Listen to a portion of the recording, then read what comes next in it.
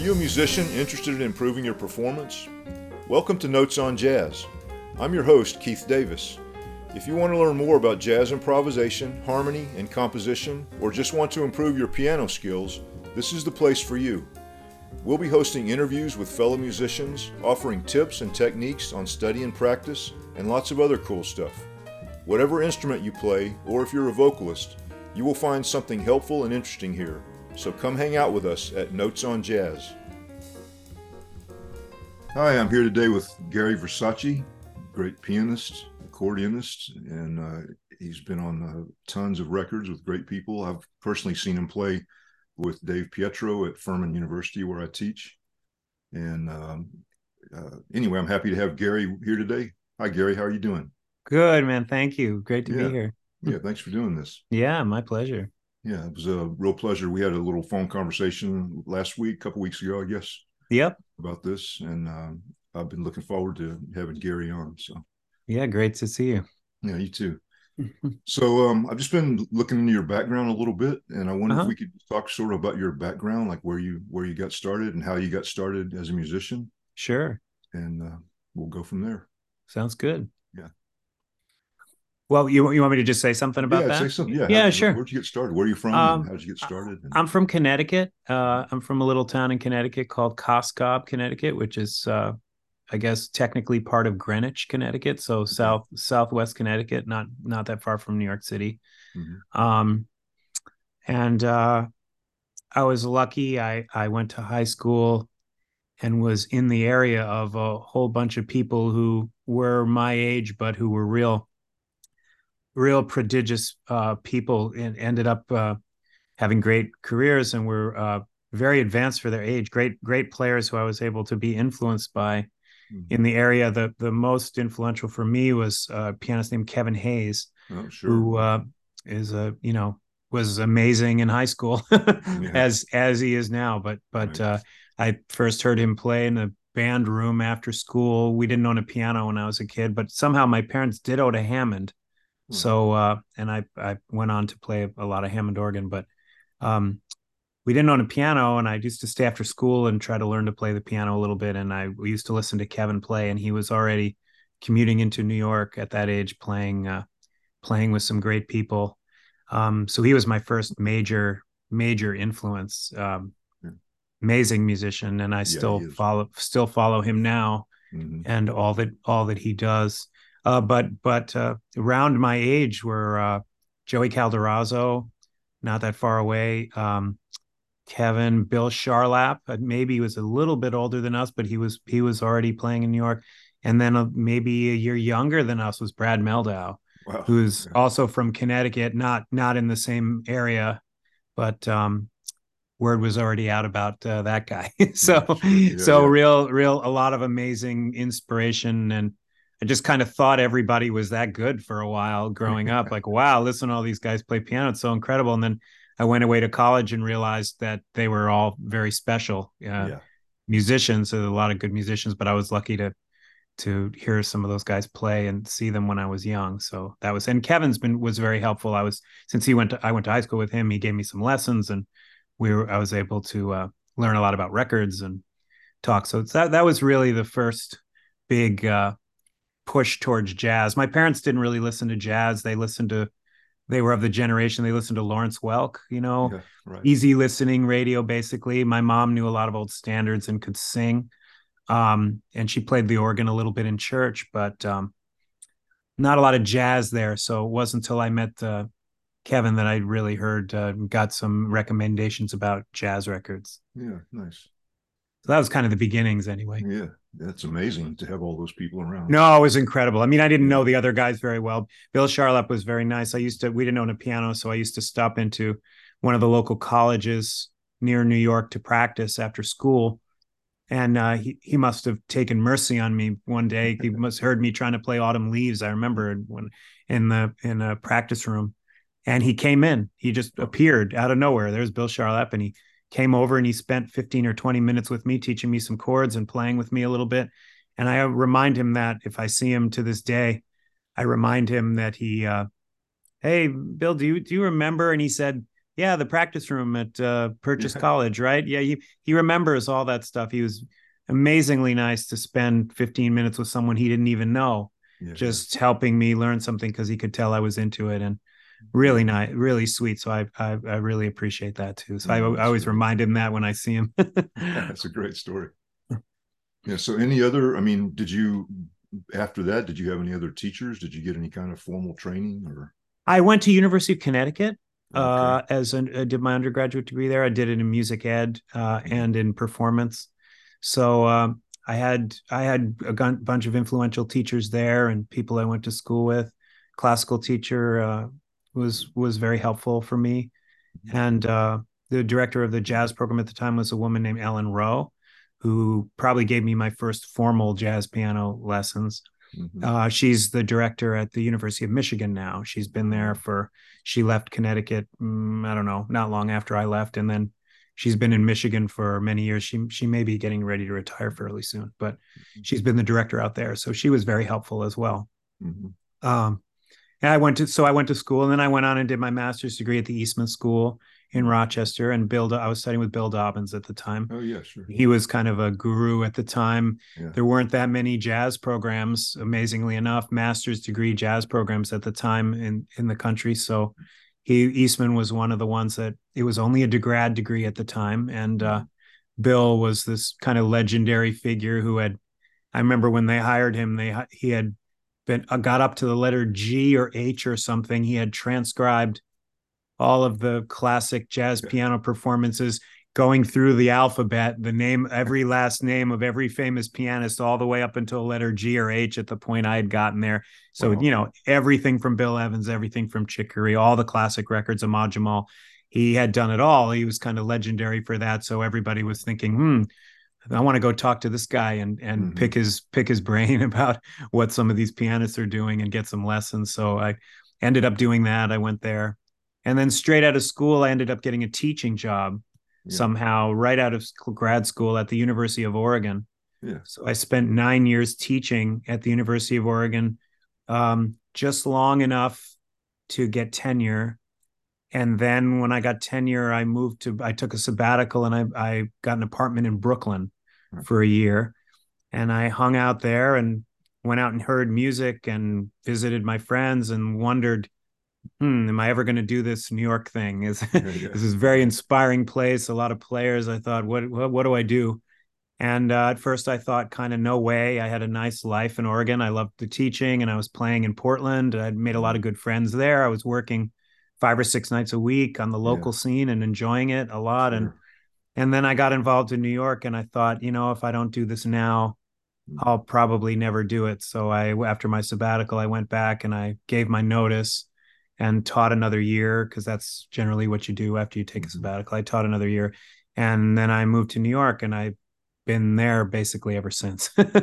Wow. That's So quite it's a been a story. wild. Yeah. It's been a little bit of a wild ride, and I think that was kind of good for me to do it after, because during my teaching time, I was learning by teaching, Sure. Of having to course. collect. You do the same thing. Sure. Yeah. You're collecting your thoughts about how to play Mhm. and what to work on and all that. So, and then I was playing in the local scene 5 or 6 nights a week, so I was getting some experience learning tunes and all that kind of stuff. So it was kind of good for me. I don't know that I was ready to move to New York really when I first finished school. So I'm kind of glad I went and had that extra time, a little bit Mhm. of extra time to work on my thing, Mhm. and then and I still didn't feel ready, but I guess when it was time, I came to New York. I must have been 30 already, early 30s. Yeah. Um, I felt old, but it was the right time for me, I Yeah. think. Yeah. Absolutely. Sounds like it. Do you maintain your contacts in Portland? You still have people that I you know do. I there? still have some friends. I still have friends there. I made a lot of good friends when I was just working every night, and I was kind of massive commute.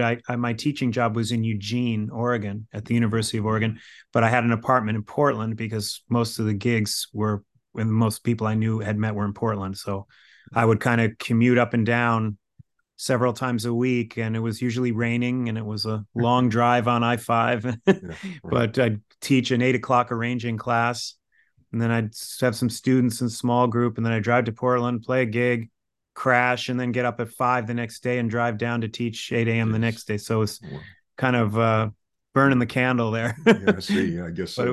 it was good Yeah. experience, and I enjoyed the teaching and the playing. So Yeah, sure, sure. So, about how old were you when you moved to New York? Early early 30s? early 30s, Yeah. yeah. And Early what time, 30s. when was that? About when was that? That was around 2000 or so. Yeah, yeah. Okay. Yeah. Yeah. So Yeah. you've been there a good while for now, by Yeah, now. almost 25 years. Yeah. Yeah, that's great. Yeah. So what did you start doing when you got to New York? I mean, what were your first experiences like? Well, amazingly enough, they were mostly Hammond organ experiences for me Okay. because Portland, somehow, there were very good bass players, but at the time I was there were only a handful. Mm-hmm. So once, there were a bunch of keyboard players who played Hammond very well and could play bass for themselves. So Mm-hmm. I thought, wow, this is great. If I can't get a bass player, at least I can play music if I learn how to, but with drummers and such. If Mm-hmm. if I learn how to walk some bass and play Hammond, and I knew a little bit because we had one as a kid, but I hadn't played any jazz on it. Mm-hmm. So I thought, well, I'm going to work on this. So I got a little cut down organ. Someone made a little cut down Hammond organ for me. Another guy in town there had one, and I got one lesson with somebody on how to set it up. And then I just started inviting people over and playing Nice. Hammond. And it was great. There's so much to learn. It's such oh, Art Landy is calling. Oh, nice. You We want just to say talked. hello to him? Yeah. Yeah, good. Keith and I were just talking about Art the other day because he's done one of these podcasts and he's a Yeah. big influence, I think, on both of us. Yeah, So both of us, he's absolutely. I got to call him back later.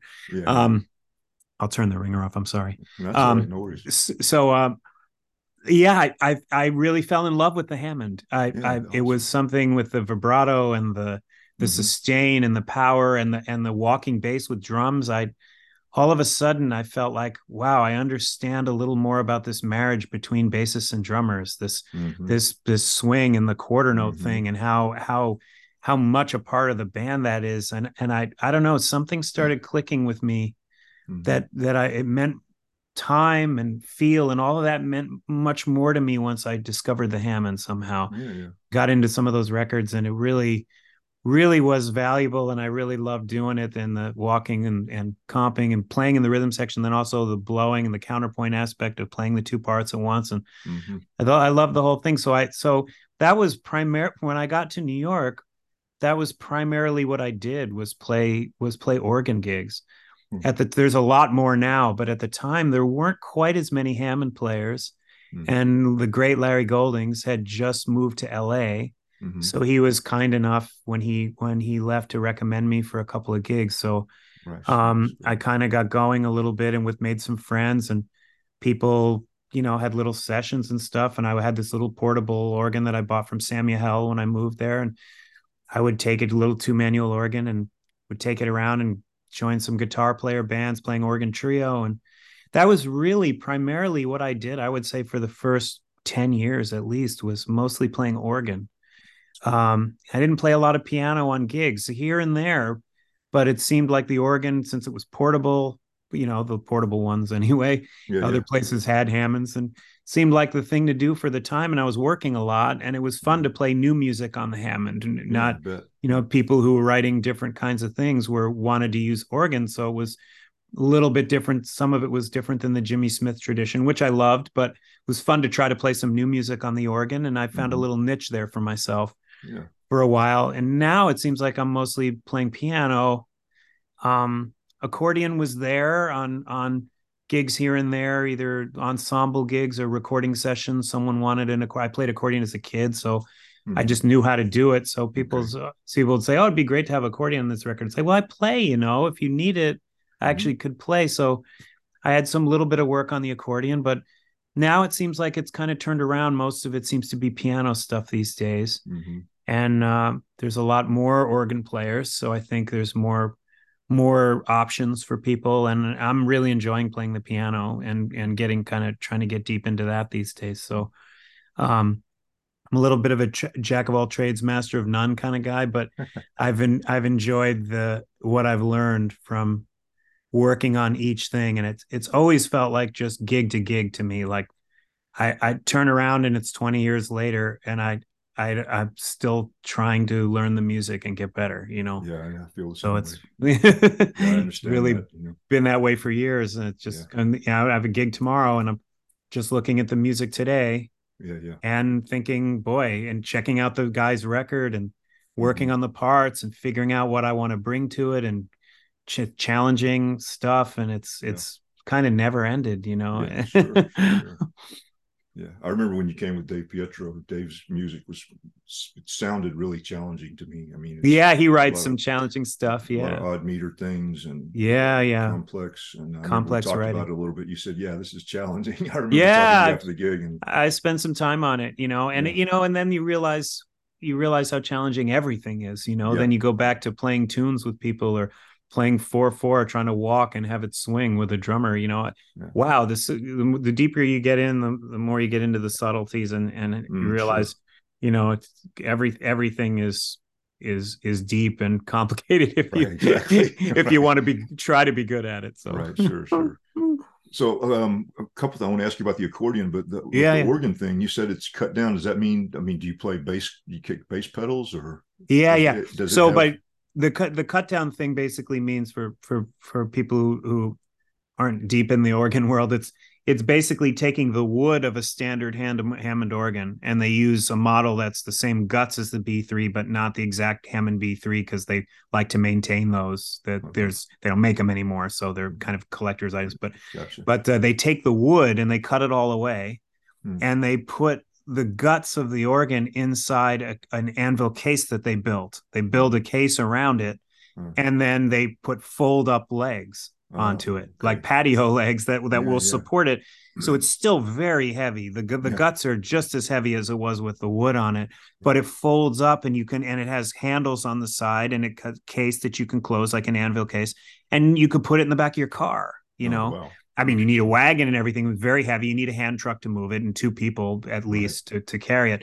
Right. But it folds up. So I used to have, and then the guy makes a pedal board for it, and the pedal board hooks in with this series of cables. It's very inventive. The people Yeah. did this, so they chop it all up and they make it portable. So I used to put the Hammond in the car and a Leslie, the speaker for it, alongside it, and a pedal board and a hand truck in my Subaru, and close the whole thing up and drive to gigs. Wow.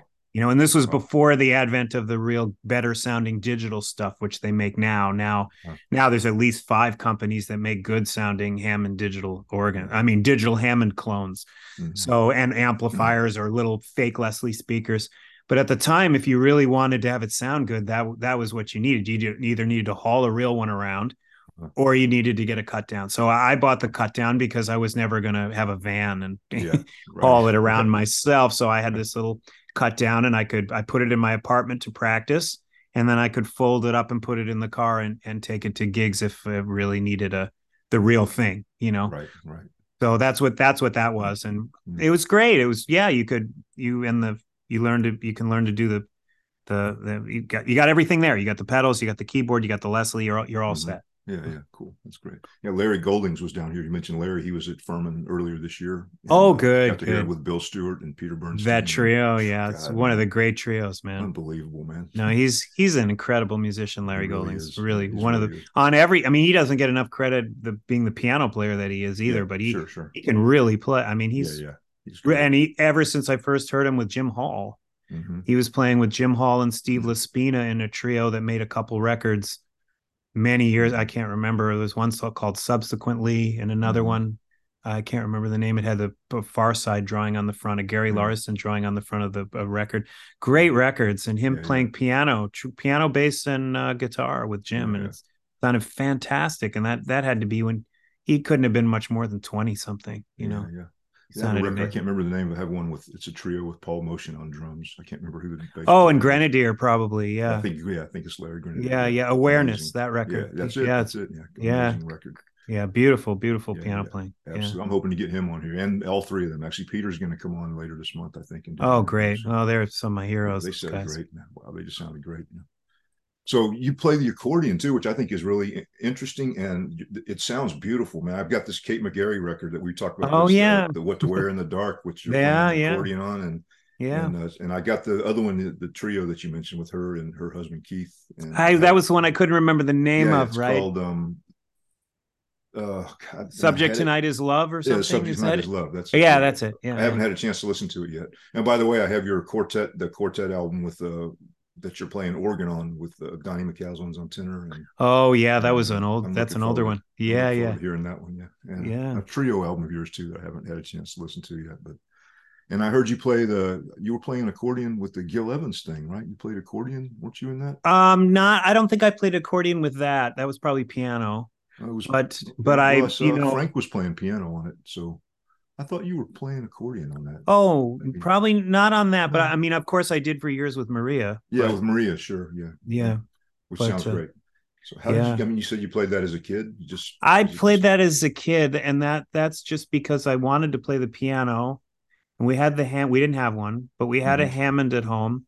And I Yeah. kept asking if we could get a piano. And then one day, my dad, who was Italian, came home and he had an accordion Well, and he gave it to me and he said, "Here, this is even better than a piano. You can take it with you.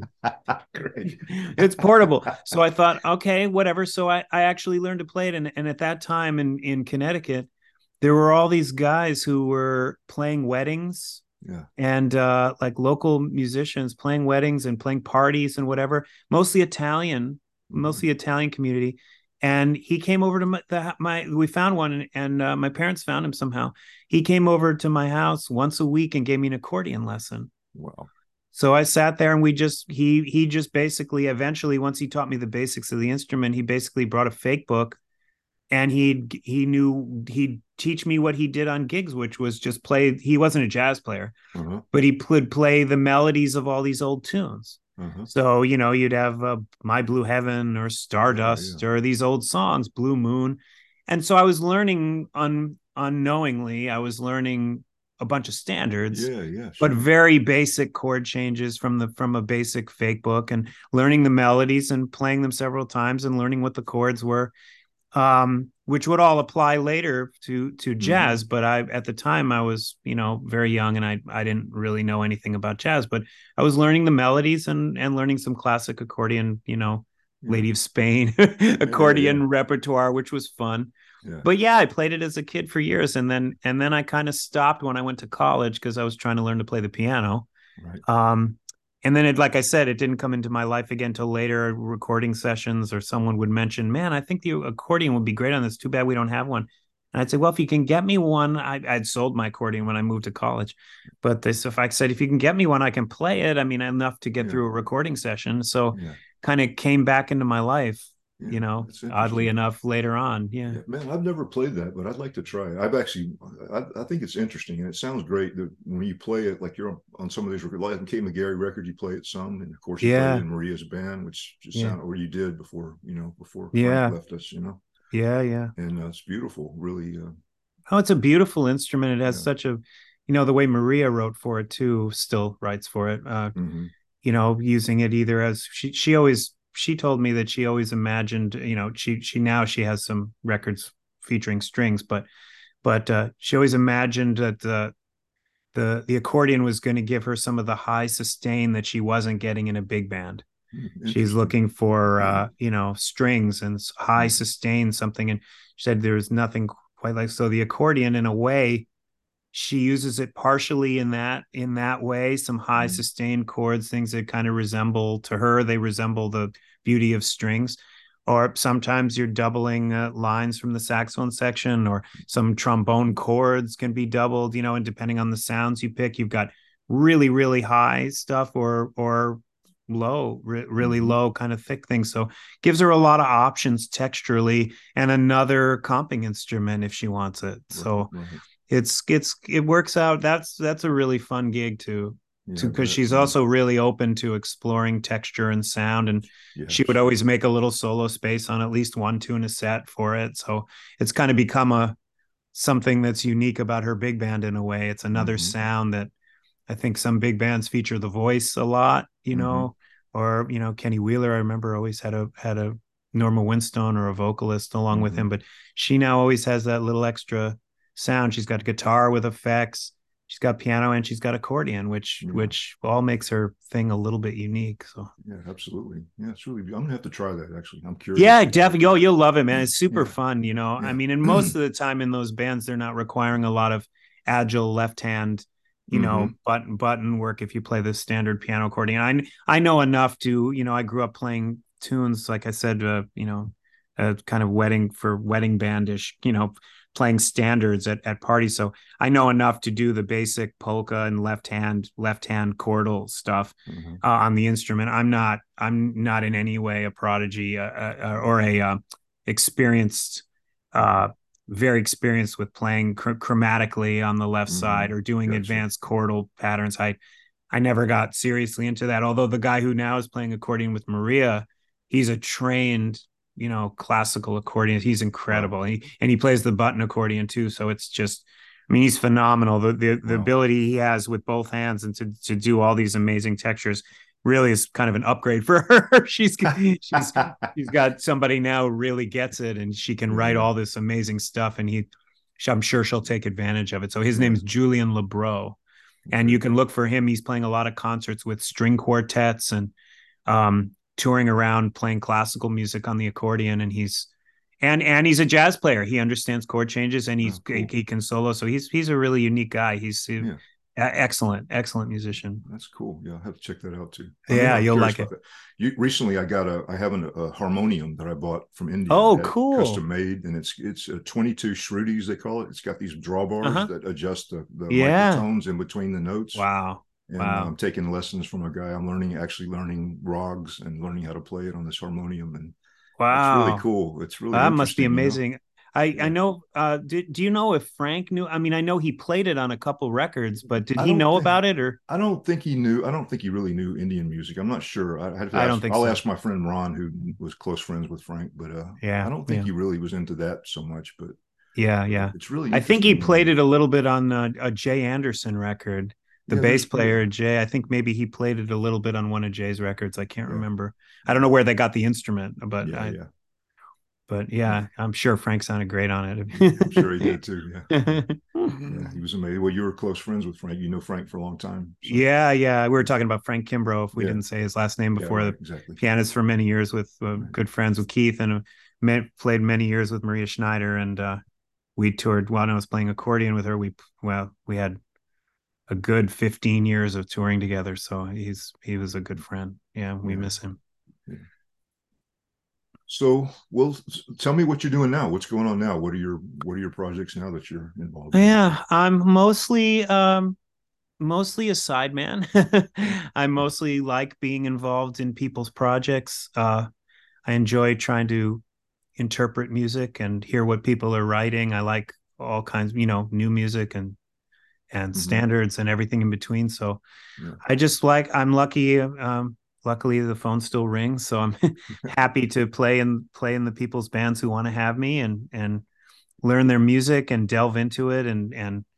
Uh, it's yeah, I'm still just enjoying doing that mostly and touring a little less these days, since the pandemic, I find. Hmm. But playing a lot in town in New York and recording sessions and Yeah. once in a while running around, but not quite as much on the road. Hmm. Um, and that's all kind of okay. Yeah. I'm Sure. enjoying this little period where I'm home more. Yeah. Um, and I also teach at the Eastman School now. So I go up to Rochester and work with some students, some small Hmm. groups and some piano students. So that's part of my life too. Yeah. Um, yeah, and then I guess I've still maintained, in terms of gigs, I've maintained the Maria Schneider connection, which has Yeah. been Absolutely. hugely important and influential for me. She has Yeah. been the whole band, everybody in that band, really. Yeah. And now, playing for Frank is an honor and Yeah. kind of, I was telling you in conversation of the day, Right. Right. difficult at first because I hear him in my head and I feel his presence, but Right. trying to find my own way with it as well. So Yeah.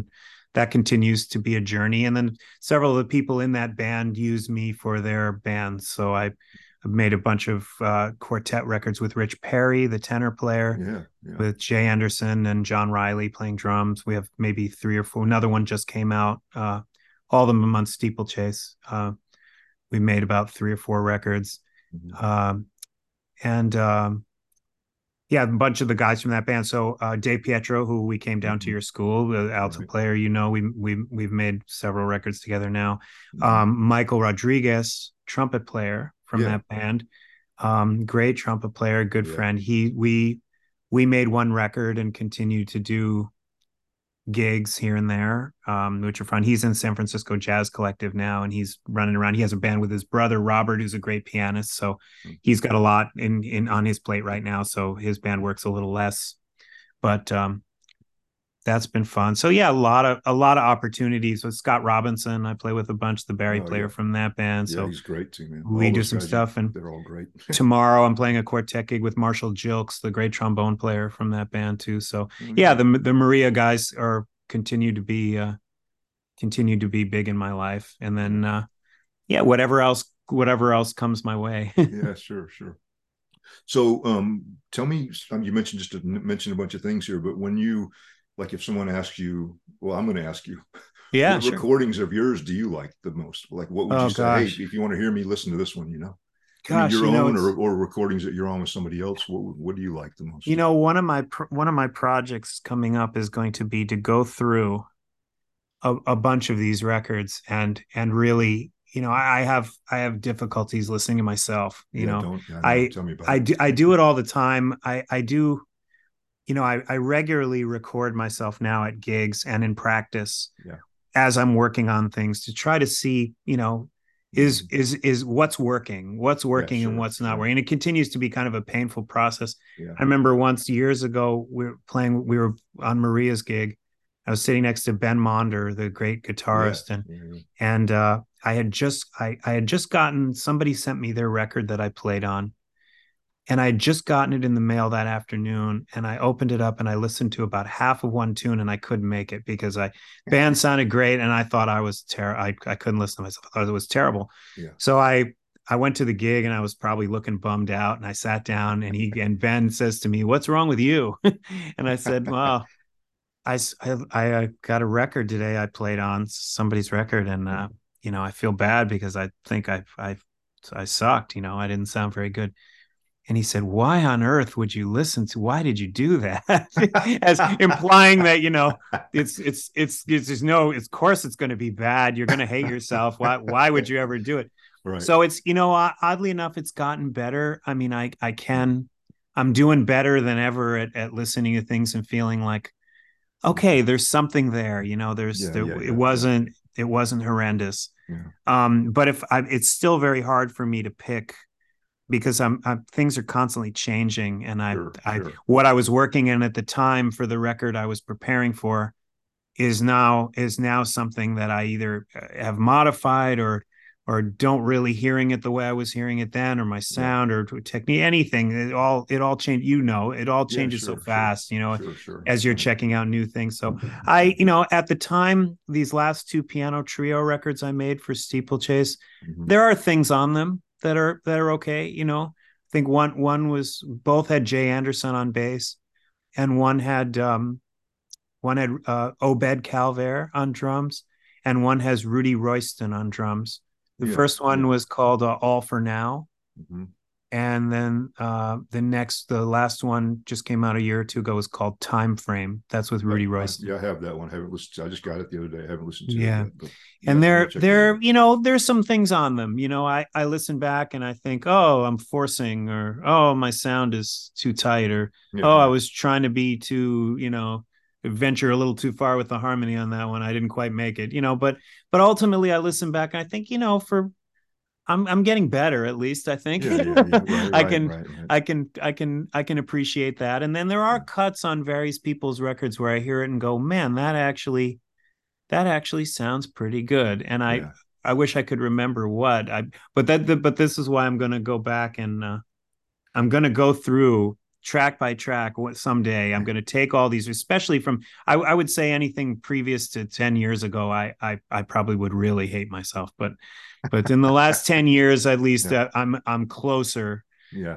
closer to getting to something that I that Yeah. I feel good about. Or maybe I should make it narrower than that, maybe 5 years. I don't know. Yeah. Yeah. Anyway, I'm going to go through because I know there's some things, and I would love to be able to have a collection of things that I said, man, I'm Yeah. really proud of that, Yeah. Sure. and I'm proud of every one of the people who hired me, by the way. Yeah. Sure. I Yeah. mean, Yeah. I, Sure. I'll never see it in a way that I can appreciate what I did, but the music that they made Yeah. and the music that they wrote for the gigs I played on was all I was always honored to be there. It was Sure. always Sure. taught me something and it was always fabulous, even if I didn't love my own contribution. Yeah. Yeah. I I understand. loved their records for them. Mm-hmm. Yeah. I feel Yeah. bad saying it, oh, I couldn't listen to these Yeah. records, Yeah. but the records are good.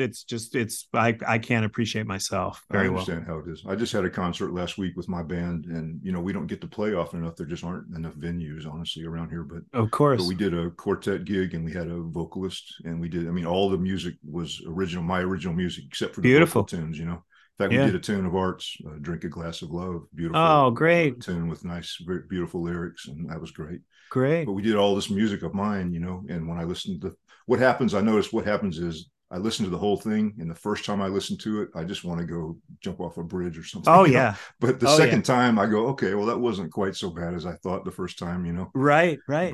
But still, it's painful to listen to yourself. And I Yeah, try, they always say, or my friends always say, um, you know, especially during a recording session, like the recording session for those trio records or anybody's record date, they'll say, don't listen right away. yeah, You're too involved in it you're right too close now. to it, right? You're Yeah, too yeah, close to it. You're going yeah, to hate it. You know everything that went wrong on the date. You're going to remember it all.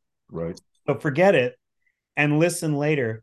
And right. it's hilarious because I usually make it about a day. And then I have to listen to it just to see. And I go Yeah, through a series of I can kind of predict my reactions now. right, The first reaction for me these days is I'm gonna think, wow, it's a lot better than I thought. Like I right, right. really thought I didn't do well, and it sounds pretty good. Like this is pretty nice. But then the more I listen, the Yeah, more I'm yeah, going to hear all the little things I don't like, and sure, then I'll yeah, come back down again. yeah. So that's my neurotic, Yeah, that's funny, path man. with records at this Yeah. point. And But you got to listen when you're in the studio. You got to listen back to it and see if. I mean, you got to listen to it and go I like, mean, okay, that's good. Yeah. I prefer to do that, but with these records, like this label I've done these past few records, and I've played a lot as a sideman, Steeplechase, the Janus record label. Yeah. I mean, it's a very short day. Oh, It's gotcha. it's Yeah. one day. There's usually no rehearsal, Uh-huh. and you go in and you just play, and you don't, and he's there. The producer of the label is there, and he's Yeah. kind of moving things along as best Gotcha. as Right. possible to keep you going. And Gotcha. and I just, a lot of times we don't listen until the thing is done in a Yeah. way. Wow. It Yeah. just it and you go and check sounds after the first tune, and then after Yeah. that, and I mean, for my records now, what I've learned for myself, I might be a first. I might get some good first takes just Yeah. for the energy and the fun of it, and like, wow, Right. that turned Right. out to be the best. A lot of musicians say the energy's in the first, Right. but for me, I find I'm kind of a second take guy Yeah. Yeah. Yeah. because after I've had a chance to suss out the music, then I feel like Right. I get to something. I Mm-hmm. don't. Larry Goldings is one of those guys. I think he gets there the first time every time. I think Yeah. he's He, magical at creating parts yeah. and coming up with things, and he plays beautifully on the first. It feels like Yeah. to me. I mean, I have no Right. idea on his records how many are first Yeah. takes, but watching him, it seems like wow, he's just. Yeah. I He's mean, the amazing. Yeah. records I hear about Yeah. how amazing, and I think, God, I can't quite do. I've never Yeah. quite been able to know exactly what to do on, especially on someone else's record Yeah. until Right. we've been through it once, and then I'm like, oh, I think this would be better if I played some sustained chords here, or it would be better if I just played some weird stuff. That's good. That's what's going to help it the most right now. Yeah. But in the first time, I don't think I have that Yeah. ability. And I know and what then you the mean. funny thing is, I feel like maybe that's the difference with these real amazing people, that they Mm-hmm. have a real-time perception Mm-hmm. of what's going on. I can't help but think that, I mean, I was lucky enough to work sub for Larry for a little while with John Schofield, and I felt like he had that ability. He Yeah. he knew everything that was happening as it was happening. He knew Mm-hmm. he knew what he wanted. He knew what everybody was doing. He understood.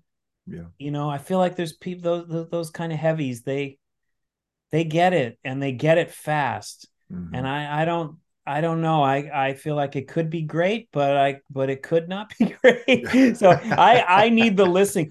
So now I always do at least 2 takes. Yeah. And I always go in and listen at some point just to make sure that I'm not way off, you know. Yeah, yeah, gotcha. Gotcha. Yeah, so these are all my own, as you can tell, and and I'm sure Yeah. all of us have a certain amount. I certainly have a lot of insecurity and a lot of head trips going on as I'm trying to make music, Yeah. and I've gotten better over the years, but I still wonder as I'm doing Yeah. things. So Sure, of course. I don't think anybody. I don't know. I don't think I'll ever get over that. yeah, It would be yeah. nice to, but I don't think it's going to happen. Yeah, luckily in the moment I have a lot of fun. I mean, Yeah, yeah, absolutely. I Yeah, love the music making process, and I'm not usually freaked out or that nervous when I'm making music, but right. I'll definitely put my judgmental hat on later, Yeah, it's the recording thing. I think it gets it, makes Yeah. it. Yeah, I've got I told somebody this recently on one of these interviews. I have a tub of cassette tapes that go back to the '80s that I Oh recorded wow. gigs, and a friend of mine's digitizing some of them. Oh Now. great. And I've listened back. I haven't listened back to it in detail, but sometimes I'll listen and I'll go like, "Who's that?" Right. And then that's me. Wow, that's not bad actually. I Right. mean, Isn't that yeah, fun? it's Yeah, not yeah. how I play now, but No. it's not bad. I was like, wow, that's not bad. Yeah. But Yeah. it's interesting. Yeah, absolutely. Yeah, I've had that a lot. I've talked about this. I talked to Frank about this once. He said he goes back and listens. He said, go back and listen to it 100 times, like just listen to it over and over and really see what you're doing, like really dig into listen what you're Wow. doing. And, Wow. Wow. so, I mean, that seems like I'm not Uh, exaggerating, not 100 times. I'm sure right, he's right, right. exaggerating, but still Right. listen to it a bunch of times and really get a feel for what you're doing and how it could be different, or I guess is what he's getting at. Yeah, I have one. I'll tell you one funny story about Frank. That relates to recording. I mean, Frank didn't really practice, as you Yeah, probably sure. know. I mean, he Yeah, was a very natural musician, and he just sure. played what he thought, and he was beautiful. But it was right before one of Maria's recording dates where I was playing piano, and I can't remember even what tune. It was a tune that had a long extended section in the middle with kind of Frank doing this little written out chorale, and then I was playing like bird sounds or something over it. It was one of her bird pieces, and I'll think of the name. But anyway, we were getting ready for the record date, and we had a gig at the Jazz Standard, her annual Thanksgiving gig at the Yeah, time. yeah, She in yeah. New York, she played the week at the Jazz Standard, Sure. and we were at the gig, and we were going to play that tune. And I remember saying to him, "Oh man, I still haven't gotten the score to this. I want to talk to her about what the horns are doing."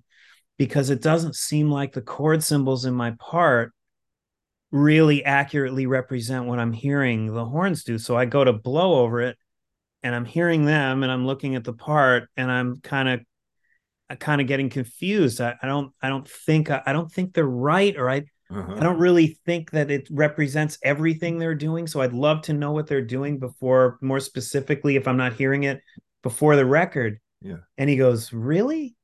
And I said, "Well, yeah, I think I want to know." And he goes, "Oh man, just play. You don't need to know. Who cares? It doesn't matter. Just play. Just play. You're going to be Yeah, yeah. great. It's going to be great. Just go play." Yeah. And that's what I did, and I'll always regret it.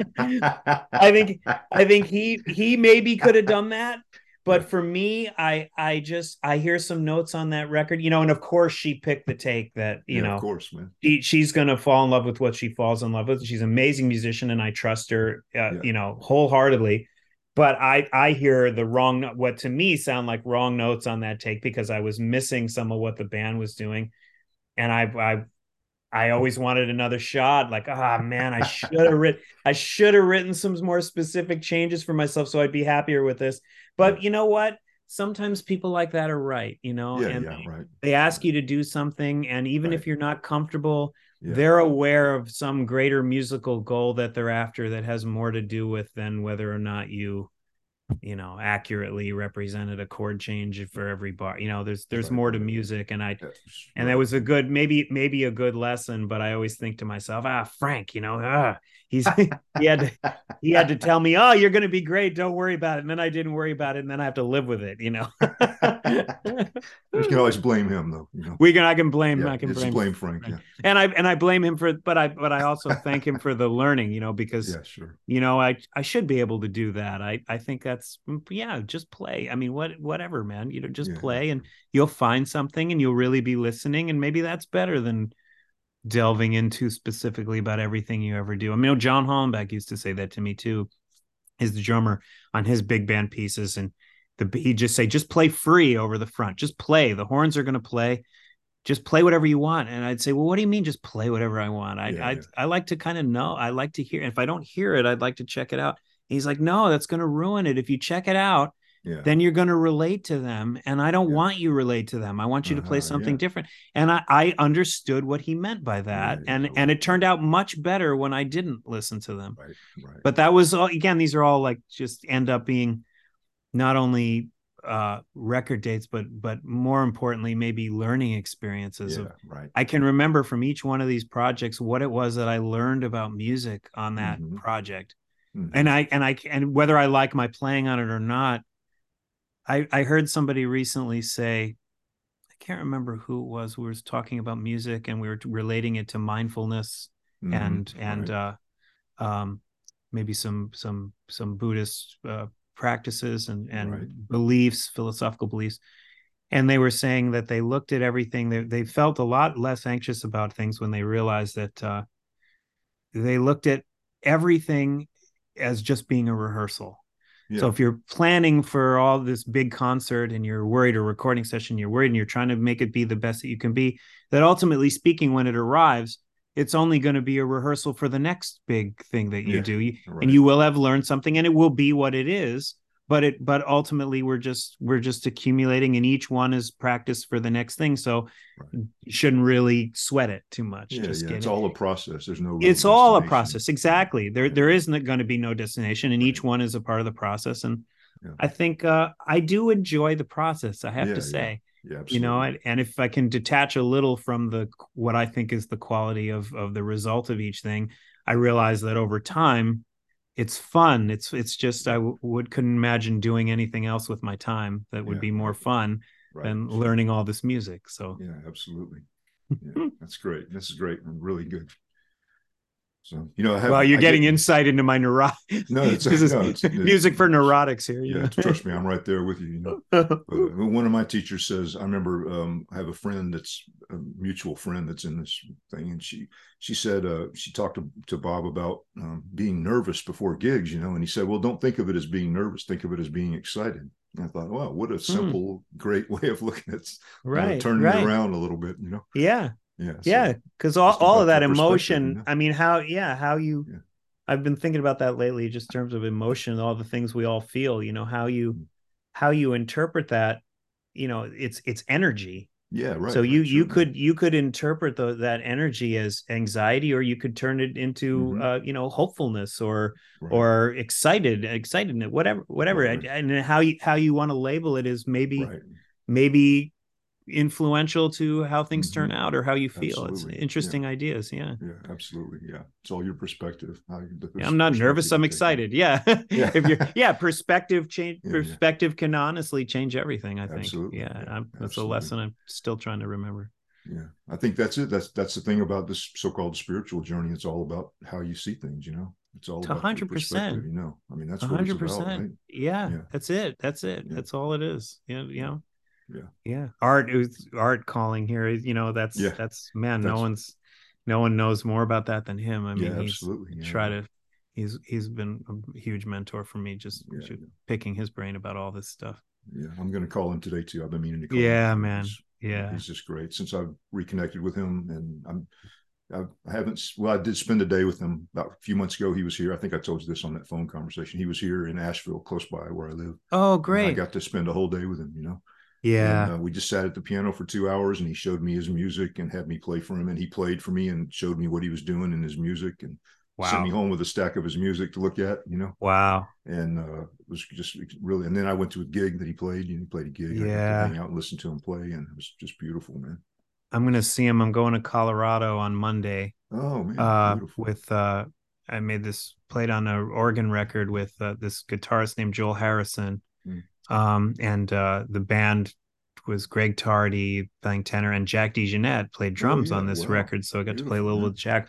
But the Jack's not doing the tour, of course. So Yeah, EJ Strickland, great drummer, is going to do it. But our first stop is on Monday, and we're going to Greeley oh in yeah, northern Colorado. sure. So I think Art's going to come. I mean, I Wow, was amazed, but he's actually going to come out. And then unfortunately, he's playing in Denver on Tuesday night, and we're playing in I think maybe we're in Boulder that night. So I'm going to try to grab some time with him if I yeah, possibly yeah, can somewhere. If he comes to this gig, great, maybe we can go to dinner, or maybe I'll see him afterwards. yeah, But he sounded good on the phone, so I'm really looking yeah, forward yeah. to seeing him, saying hi. Yeah, that's great. Yeah, please give him my best when you see I him will. too. I'll say Yeah, hi. Yeah, yeah. I'm going to absolutely. call him though. I'm going to call him. Try to Yeah, call him yeah, today. yeah. You mentioned Greg Tardy. I interviewed Greg Tardy for this podcast too. Oh, great, Yeah, great. Greg's It's so great. great. We Yeah, we played a little bit years ago in New York when I first moved to town, maybe on a record or session or two. And then I hadn't seen him for a long time. I think I saw him on the road. Maybe he was playing with the Lincoln Center band. I don't know hmm who I was playing with, somewhere, maybe Monterey or something like that.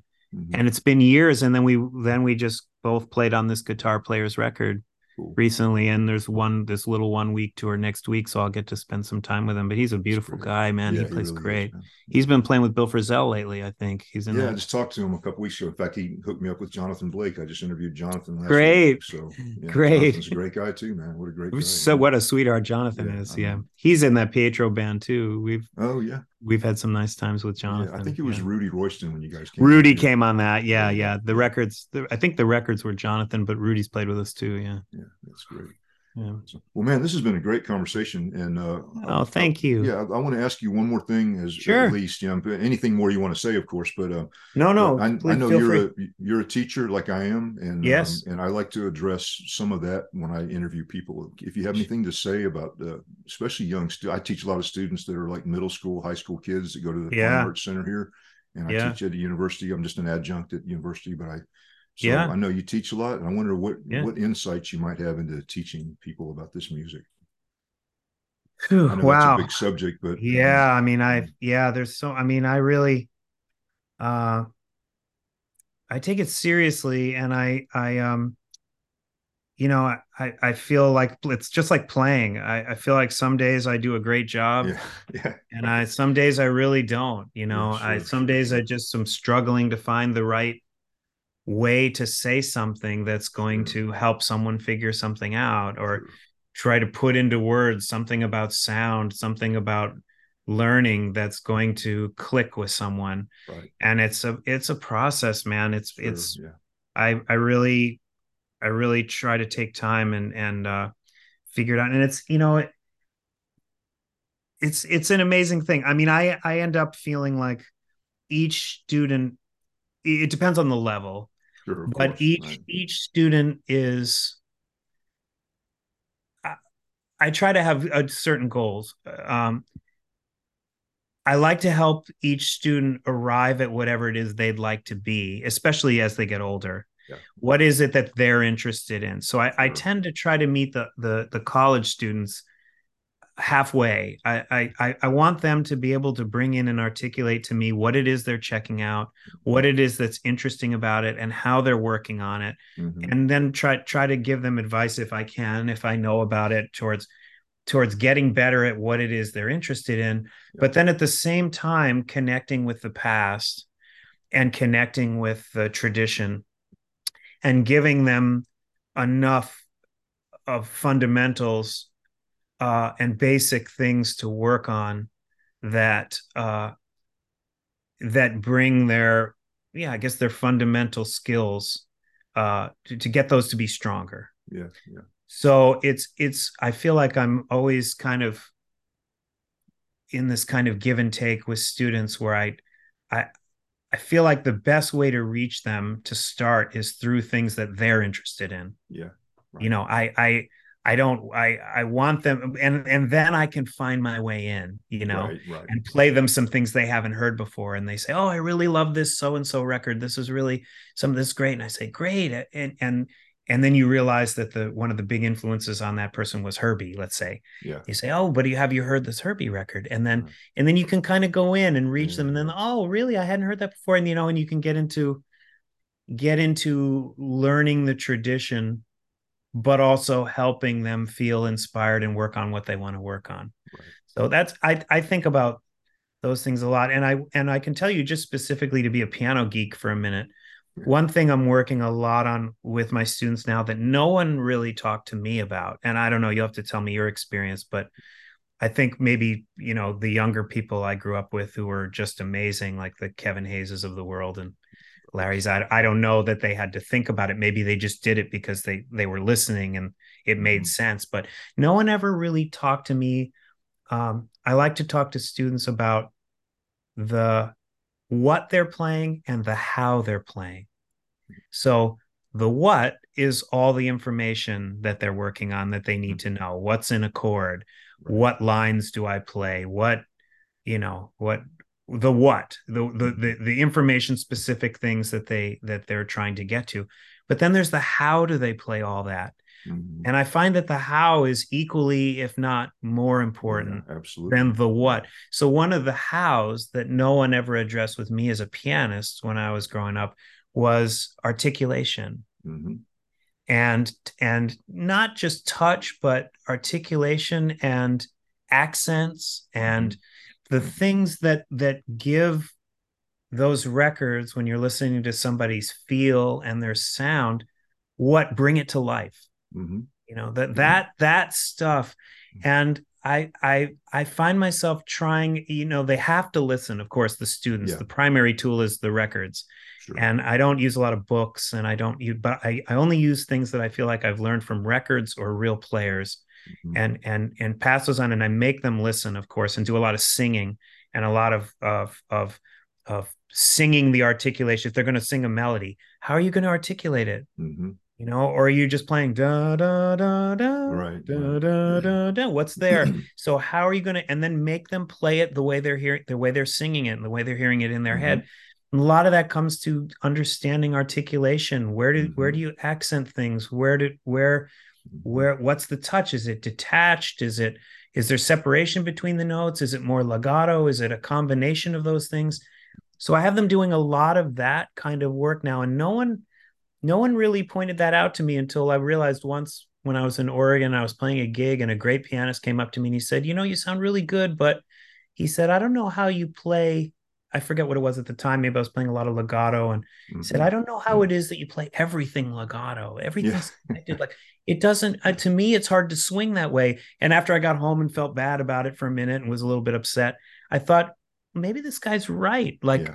Like maybe I need to listen more to these people's touches and how they're Mm-hmm. articulating what they're playing. Because for me, up till then, it was just, do I know voicings? Do I know Sure. lines? Do I Right. understand Right. harmony? All the what part. And Right. I Right. hadn't really spent any time on the how, Mm-hmm. other than just basic imitating records. But I think it was helpful for me to get a little deeper into trying to articulate, no pun intended, Yeah. Yeah. what those specific things are and why they help the music feel the way it feels Mm-hmm. in various players. So now I try to break that down little by little with my students, as Yeah. much for myself as for Yeah. Yeah. them. Yeah. Absolutely. I'm learning at the same time, but we'll sit and listen to a Hank Jones record and we'll say, okay, where are the accents? How is he getting it to, why do you like Wynton Kelly's feel? What is it Mm-hmm. about Wynton Kelly that you love his feel? What about Keith Jarrett gives it that flowing, strong quality? And we'll sit and actively listen, Mm-hmm. and they'll sing. And if they ever write it out, then we'll write in the phrase markings and the accents and the Right. articulation. And it's all about those kind of how specifics. And all in the effort in the long run, I tell them, so that you're not, if you're going to go to school, it feels like it makes sense to me to actually get a little geeky about all this stuff. Sure. Yeah. Of Yeah. course, you can just go to sessions and play, and listening to records is the most valuable thing you can ever do. But if we have the time, let's articulate what it is Mm-hmm. that we're going to work on Yeah. and Yeah. how we're going to work on it. And so that you're not doing anything, uh, that you address everything so that the way you play isn't out of a lack of knowledge or Mm-hmm. ignorance. Right. Your triplet feel is because you decided Mm-hmm. that this is the triplet feel that works for me at this tempo. This is what I want to play on this tune. It's Mm-hmm. not because it's something you've never thought about and it just ends up being what it is, like it or not, good or bad. uh I feel like really kind of putting some thought into those things as you practice, Mm-hmm. and especially these kids who are going to school for 4 years, Right. is a good thing. And I always tell them, when you're gigging, don't think about any of this. Yeah. Just Right. Sure. play. Right. This Right. is all Sure. practice room head stuff. Sure. Right. When you Sure. go play, listen to the records, play, enjoy yourself, and then go back and work specifically on these things. Mm-hmm. And I'm spending a lot of time with kids on and myself on those how aspects now, Mm-hmm. and letting the what they play. Of course, we're working on that, but I find that that's in some ways easier to teach. Right. Right. Sure. I have ways of teaching the basic language, breaking down the language into its simple components, Mm-hmm. looking at a bird solo and say, well, what's he actually doing? And break down the language into a few simple things they can practice, write some solos, put it together for themselves, Mm-hmm. play along with the masters, of course, and all of that. But you work on the concepts and then work on how you project those concepts. Why does it sing? Why does it swing? Why does Mm-hmm. it, all these things. Yeah. So that's kind of a lot of what I'm involving myself in my headspace now. And of course, it's all this stuff that you would all this is the stuff you would already do, and playing along with records, the transcribing part of it, the Mm-hmm.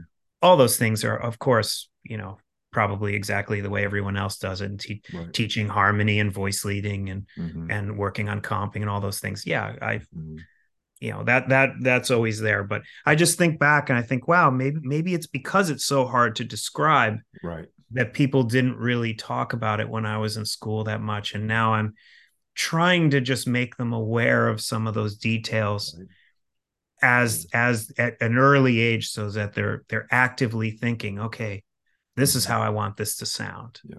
It's awareness. You use the word awareness. It's about Yeah, becoming awareness. aware, you know? Yeah. Yeah. I Yeah. was lucky. My first jazz teacher, I got a teacher in Atlanta, where I'm from, when I was about Oh, 16. And my teacher had been at Berkeley. His name is Ted Howe. He lives out in California now.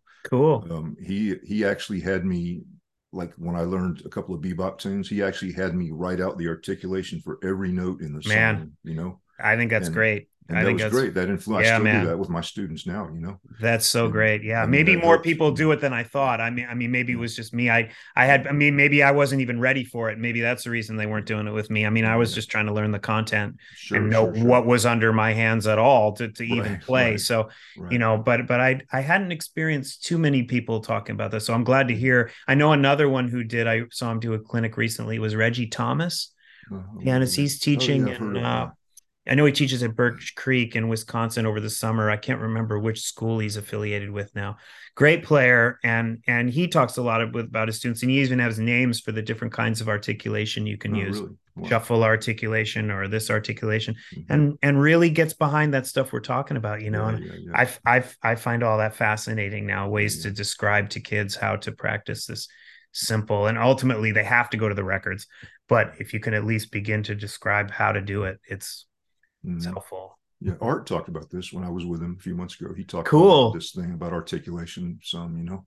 Wow, I'd love to hear what he has to say about Yeah, it we too. just talked. Well, I only played for him very briefly. I didn't, when I Yeah. was playing a new tune that I'd written, I didn't really know it that well yet. I don't know why I Yeah. picked that tune. I should have picked something I knew really well, but Oh, he just said, think about, don't think about varying your articulation. Don't always play legato. I mean, try some yeah. staccato. Yeah. Let Yeah.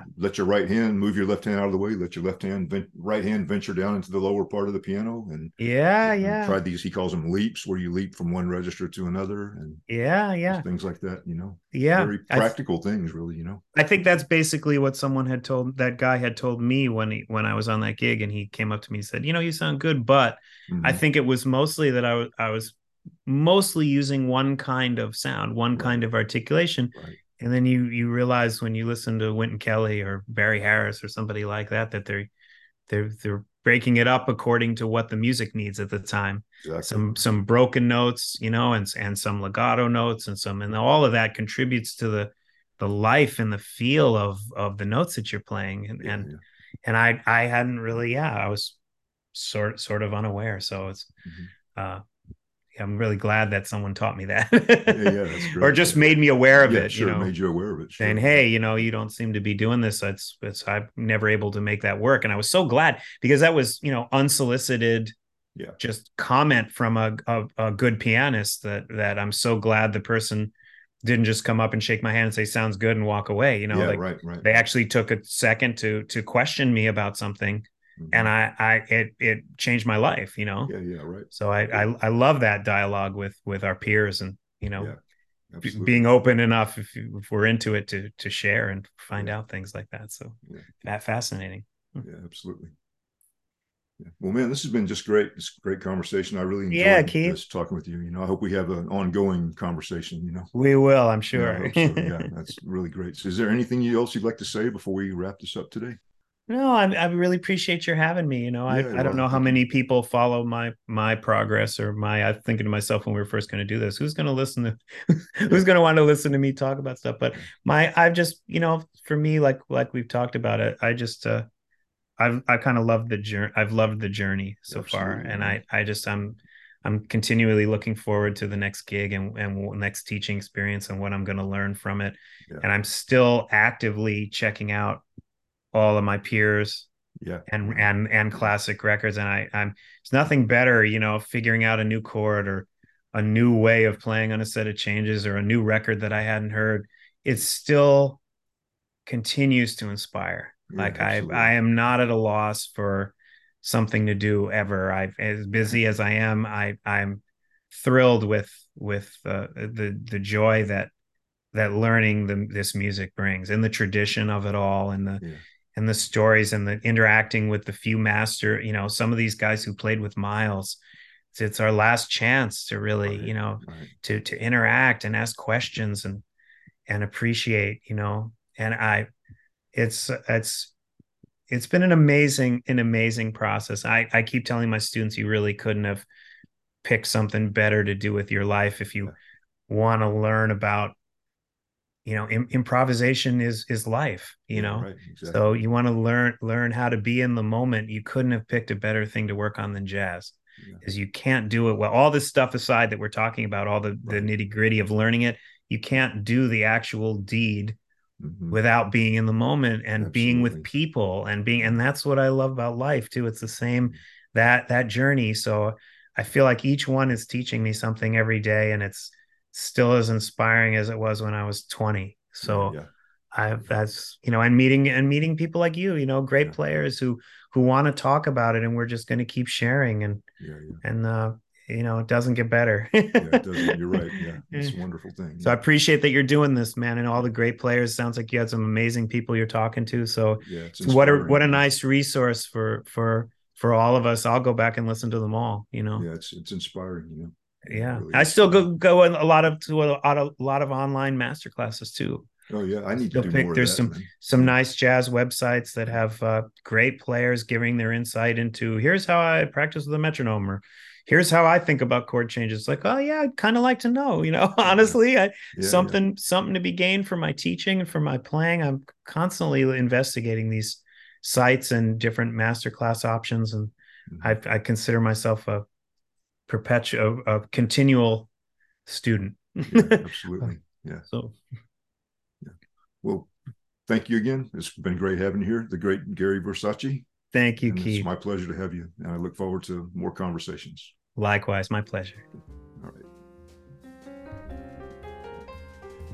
Thanks for checking out Notes on Jazz. If you want to communicate with me, I offer free consultations. Just check the podcast notes for a link. You can also find a link to my website for CDs, downloads, and videos. See you next time at Notes on Jazz.